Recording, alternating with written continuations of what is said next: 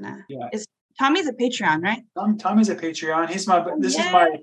Tommy's my buddy. He's my Tuesday morning trail buddy. That he's the one that you should thank for having you here, is because Tommy told me about this last year, and that's why we reached out, because my buddy Tommy he loved it so much and just wouldn't. It sounded like such a great event, and we just had to get you on. He's going back. Tommy, are you ready to go, Tommy? Oh, next weekend. There you go.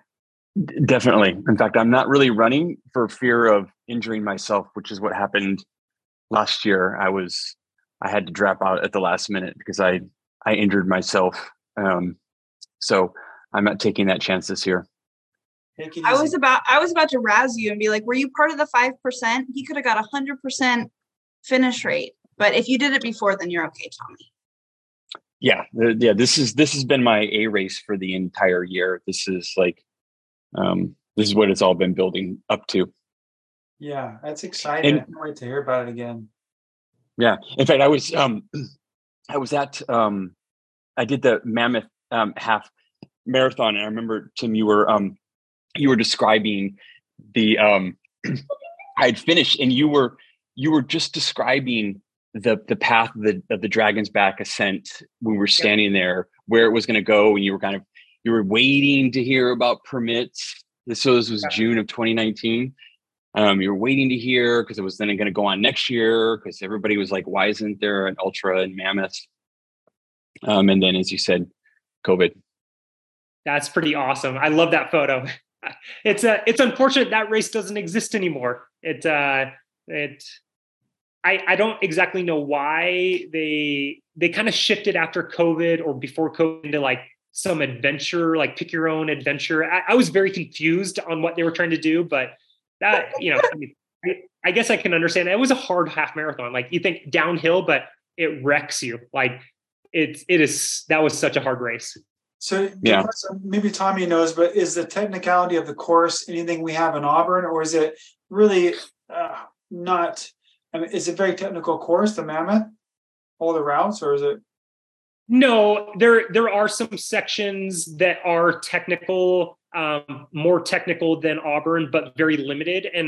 And I guess I could have spoke to this earlier, but something I intentionally did was I designed the courses the way I like to run. And that's a combination of like, I want it to be smooth and buttery sometimes. I want it to be a challenge like gut punch at other times. Maybe you have to hike a little bit, but then you should be able to recover.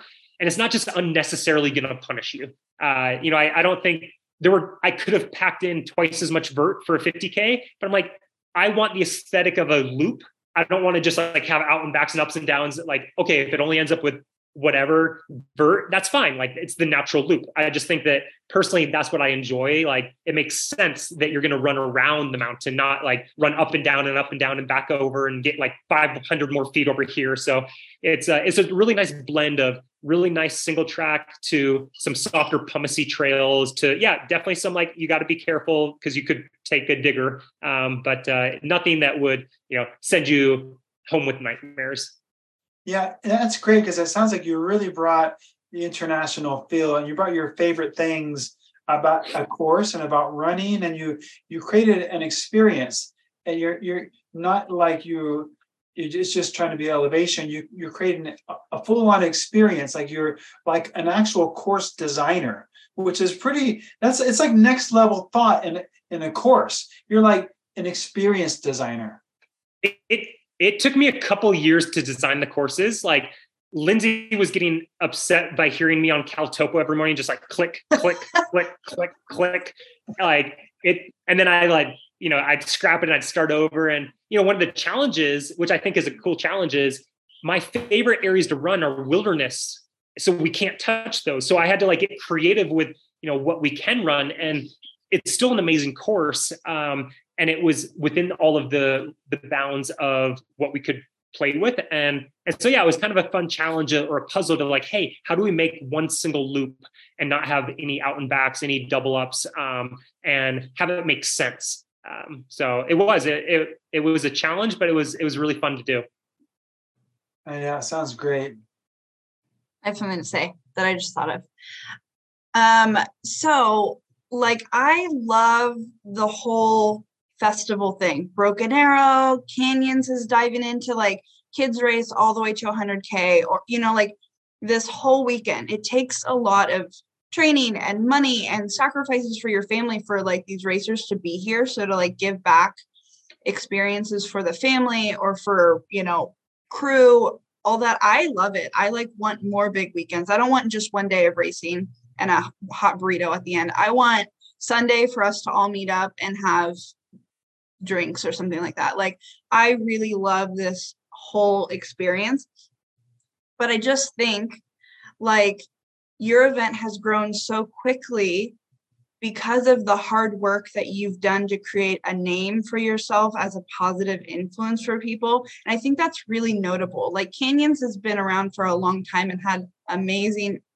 my children are being done with me recording. But yeah, I think it's like really interesting and a testament to you as a person, because you are a good influence to trail runners and for humans. Like, your event has grown because of your character, and I just don't want that to get lost. Like, that is